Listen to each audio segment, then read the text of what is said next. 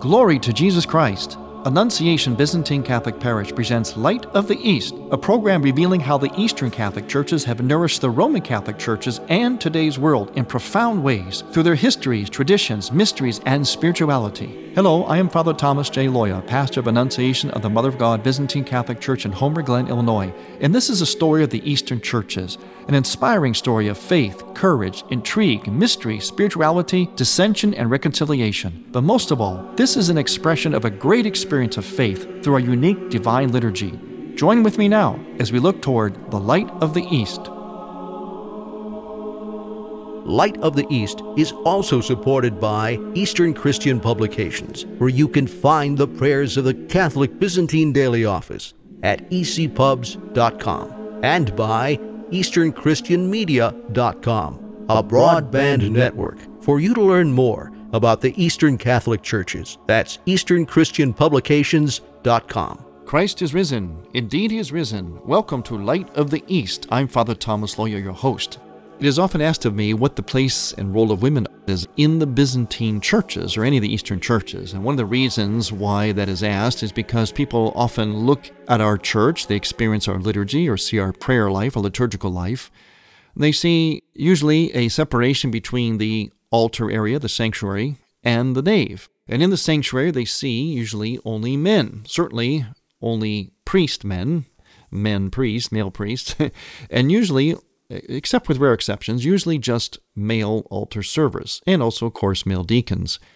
And so they often ask the question, well, what is the role of women? Because oftentimes in other churches, such as the Latin Rite or Protestant churches and so on, they do see women in these areas that are reserved only for men in the Eastern churches. And so naturally the question comes up, well, what is the role of women? I don't see enough women or very many women in these roles in the Eastern churches. The answer to that is found in the liturgy, the liturgical life and the liturgical calendar of the Eastern churches. Today, we actually feature women. This is part of the answer to the question, what is the role and place of women in the Eastern churches? We feature women today, actually, as we do from time to time. We also feature men. We give a lot of equal opportunity in our liturgy, in our liturgical calendar. You might recall even from the Lenten season, we had the Sunday of St. Mary of Egypt, and then we also had the Sunday of St. John Climacus. These were two ascetical masters of the ascetical life, the monastic life, masters of prayer and fasting and repentance. But one Sunday is featured the male version of that, John Climacus, and the other Sunday, of course, was the female version. So we do give a lot of so-called equal time, but we've been doing this for centuries in the Eastern churches. But now we come to the resurrection time, the Paschal season, and we do something similar. We're featuring women. We also feature a couple of men, Joseph of Arimathea, who took down Christ's body from the cross. But more so, we're featuring the women. This is called the Sunday of the ointment-bearing women, or sometimes also referred to as the myrrh-bearing women. This is that second Sunday after Pascha, after Easter, after the resurrection of Christ. Last Sunday, as you remember, we featured a man, Thomas, so-called Doubting Thomas. Now we feature the women. A little bit of Joseph of Arimathea and Nicodemus, but more so the women. And we say of the women in the liturgical text, we say this as one of the prayers from the Matin service. The women prepared myrrh to anoint you and secretly came to her tomb early in the morning. They feared the boldness of the Jews, and they expected the soldiers to be keeping guard. But their weakness triumphed over manly strength, for tenderness finds favor with God. And so they cried out, Arise, O Lord, protect us and save us for the love of your name. An interesting line there, but their weakness triumphed over manly strength. Now, we might look at this today and read back into it in light of today's philosophies and ideologies. We might say, well, this is maybe somewhat chauvinistic, referring to women as weak. but that they overcame manly strength, as if men are strong and women are not. But what this verse really is saying is that women do have their own strength, their own particular strength, which is similar but yet different to the strength of men. And in this case, the verse is saying that the women, in their own particular strength, actually were even stronger than the men. They had to be brave. They had to be brave to go out in the night with the ointments to anoint the body of Jesus, because they could have gotten into trouble. Remember how they tried to accuse Peter, when he denied Christ 3 times? So they knew that any followers of Christ at this time would be risking their lives, if not just their own well-being in general. So they were very strong. They were very brave. They managed to overcome any kind of weakness, and actually the weakness was actually their strength. That thing that we refer to sometimes in liturgical texts, or sometimes the fathers of the church refer to women as being weaker, it actually means softer. But that weakness actually is their strength, was their power. Because the strength of womanhood, as we see in this account of the ointment-bearing women and in the liturgy of our church today, we see that women had that particular genius, as St. John Paul II referred to it as, that genius of receptivity, that women were designed by God to be more naturally open to truth, to spirituality, to the voice and the urging of God. And this becomes their strength, because although they could have gotten in trouble if they sneaked out at night to anoint the body of Jesus, what overrode that was their particular genius, their receptivity to Christ, to his alluring message and his love, to that closeness that they had with him, that sense of the reverence for his body. And so their receptivity, which is a genius, a particular genius or gift of womanhood, was also their strength.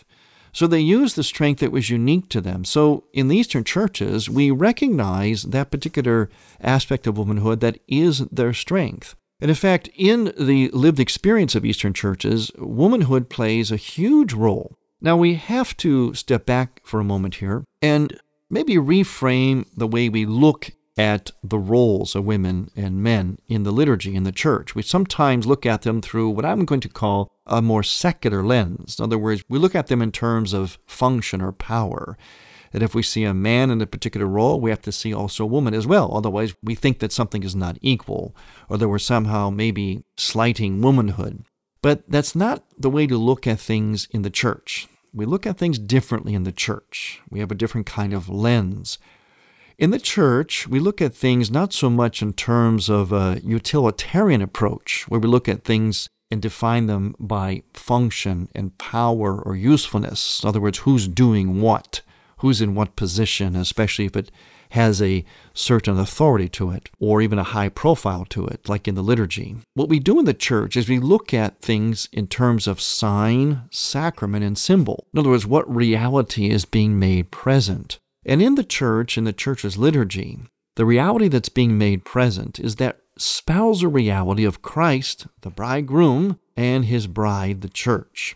And in the Eastern churches in particular, the women play a very large role in the very life of the church. They don't play a large role in liturgical life, such as at liturgy, because what's happening there is this spousal mystery is being played out, where we have Christ the bridegroom coming to us as his bride. And the priest, the male priest, together with the male servers, which are really an extension of the male priest, represents at one and the same time Christ the bridegroom, but also the bride, the church. And that's why the priest stands in the sanctuary beyond that barrier, which we call the icon screen, because that sanctuary, borrowing from the Jewish design of the ancient Jewish temple, is the Holy of Holies, the sanctuary, the nuptial chamber, in which only the high priest would enter, because that is where the bridegroom, God, would meet intimately his bride, Israel, in that Holy of Holies. That's why only the high priest went there. And so in the Eastern churches, we've carried over that same design, that same concept of the nuptial or spousal dimension of worship. So the priest standing in the sanctuary symbolizes Christ, but also the bridegroom and the bride, one and the same time. He represents the bride as he's facing east, facing the altar. In other words, he's facing the same way as the bride. In other words, all the people, the church. We all face east in expectation of the coming of the bridegroom. But at certain times during the liturgy, the priest turns towards the people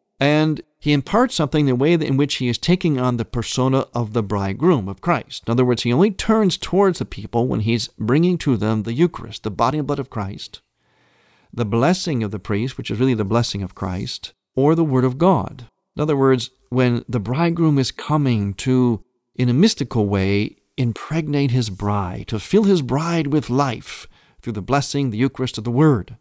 Otherwise, the priest stands facing the altar, like everybody else, facing east, representing the bride. So it's bride and bridegroom, and that's one of the reasons why it's an all-male priesthood. And those that are also in the sanctuary serving, such as the deacons and the servers, are basically extensions of the priest.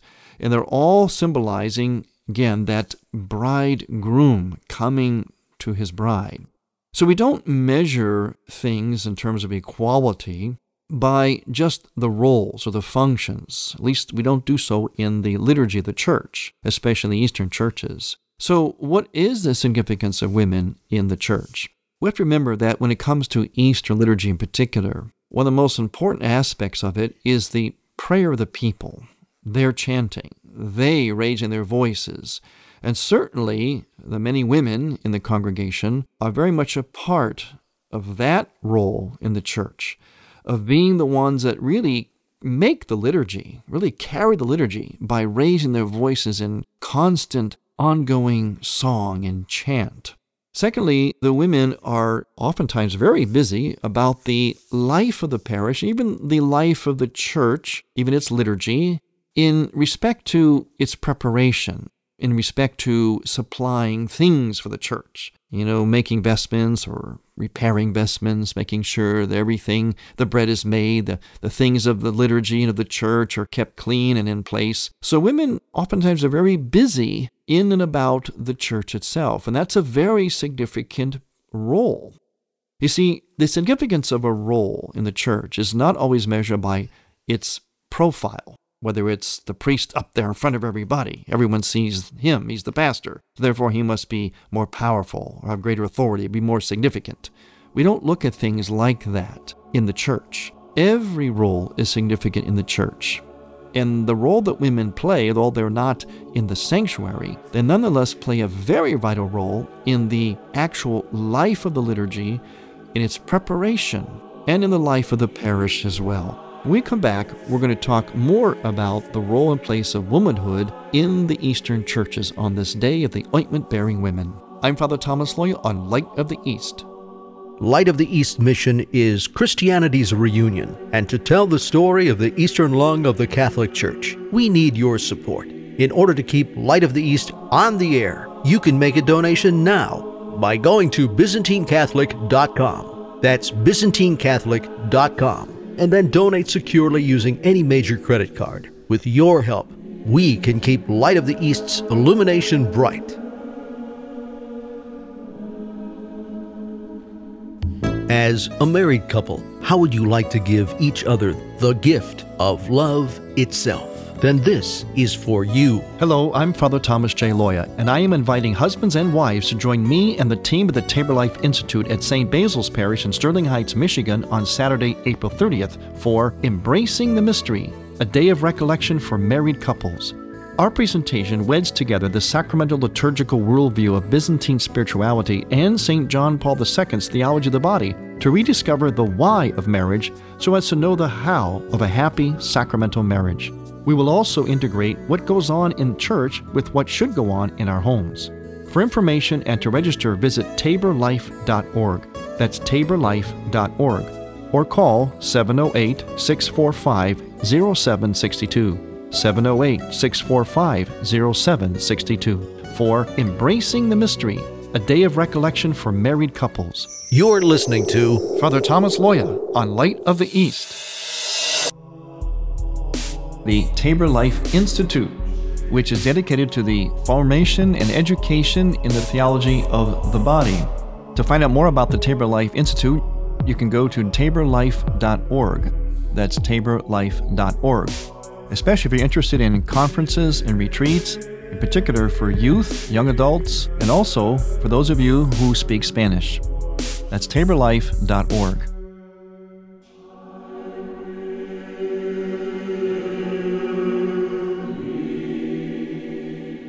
Welcome back to Light of the East. Again, I say to you, Christ is risen. Indeed, He is risen. I'm Father Thomas Loya, your host. We're talking about the role of women in the Eastern churches, especially today, because today, in a sense, is Ladies' Day in the Eastern liturgical calendar. It's the Sunday of the ointment-bearing women. As I mentioned, we featured a man last Sunday, Thomas. Now this Sunday, we feature the women who overcame any kind of fear or weakness through their gift of receptivity, their love for Christ, went out in the night to anoint His body. We feature them because of that kind of devotion, that particular gift of womanhood. There is a well-known Orthodox theologian named Paul Evdokimov, and he has lots to say about men and women. And I'm going to share some of his wisdom. It comes from one of his several books. This one is called Woman and the Salvation of the World. And this is what he says about women and men, how he compares them. And he says, while man extends himself in the world by means of tools,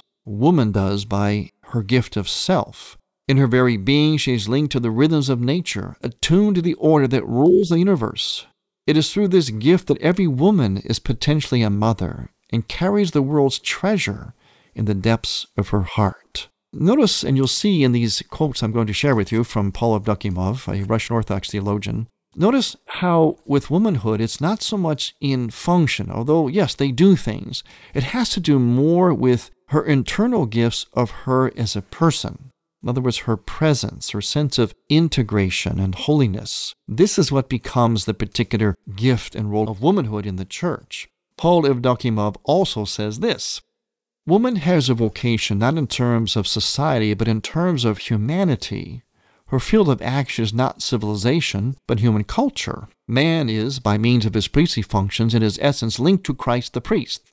Man, the overseer, sacramentally penetrates the elements of this world in order to consecrate them and transform them into the kingdom. Man, the witness, acts through his virile energy by means of his priestly powers. He pierces the flesh of this world. He is the violent one of which the gospel speaks, who seizes the treasure of the kingdom.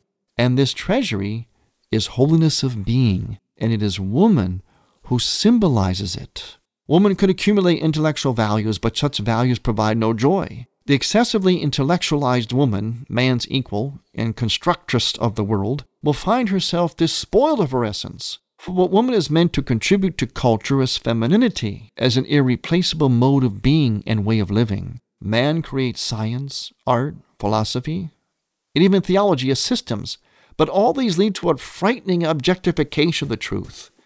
Woman, fortunately, is present.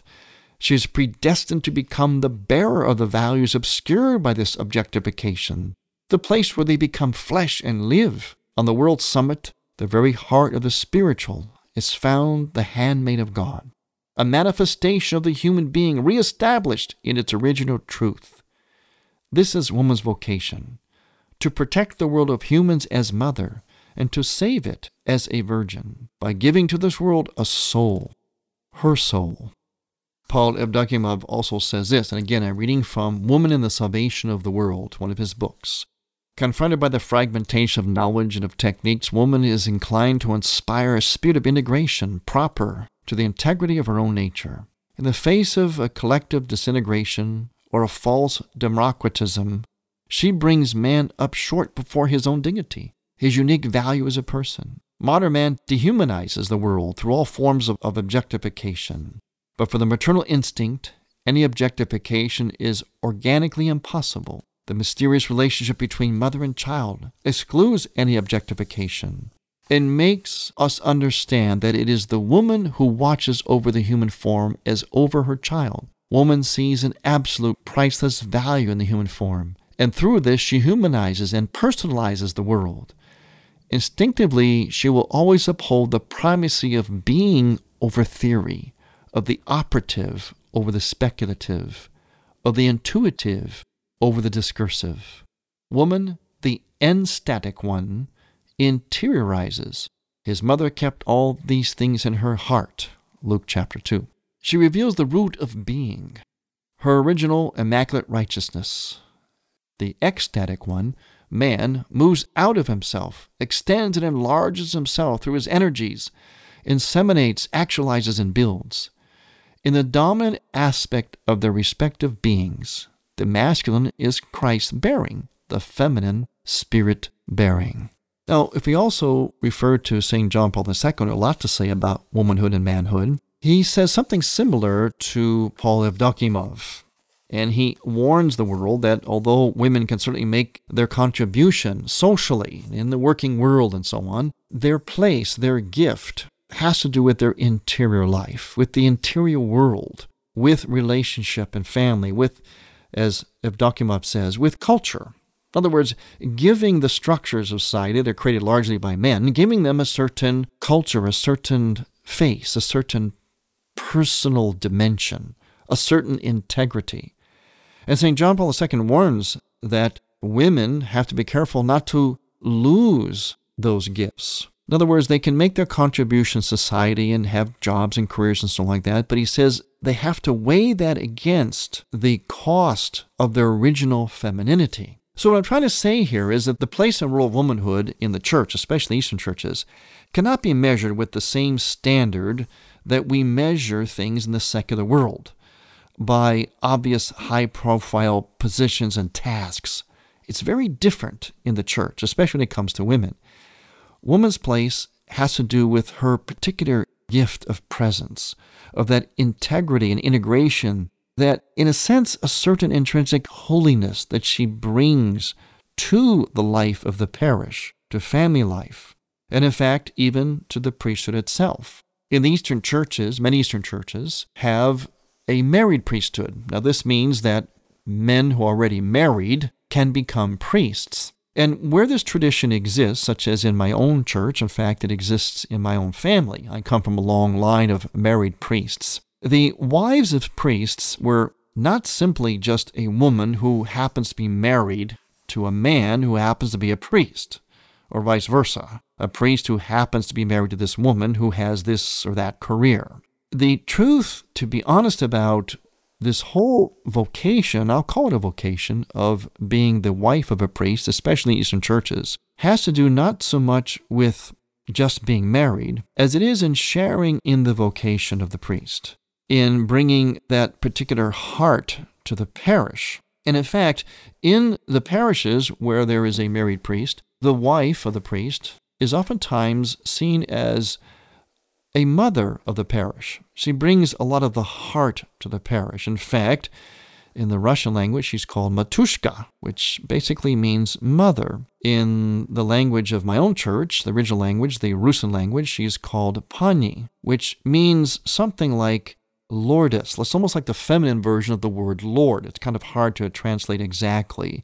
But both of these titles, if you notice, give the priest's wife a great dignity, a very special dignity, but not in a sense of status, in a sense of her being the queen mother, the queen of the parish, the mother of the parish. And she is to live this out not in a way that lords over people, not some kind of royalty, although there was a certain royalty dimension that oftentimes came with the married priest and the priest's wife. And one of the reasons for this, it was an influence from European culture, especially the Austro-Hungarian Empire, which had a lot of royalty to it. But also, the people saw the wife of the priest in a bit of a royal light.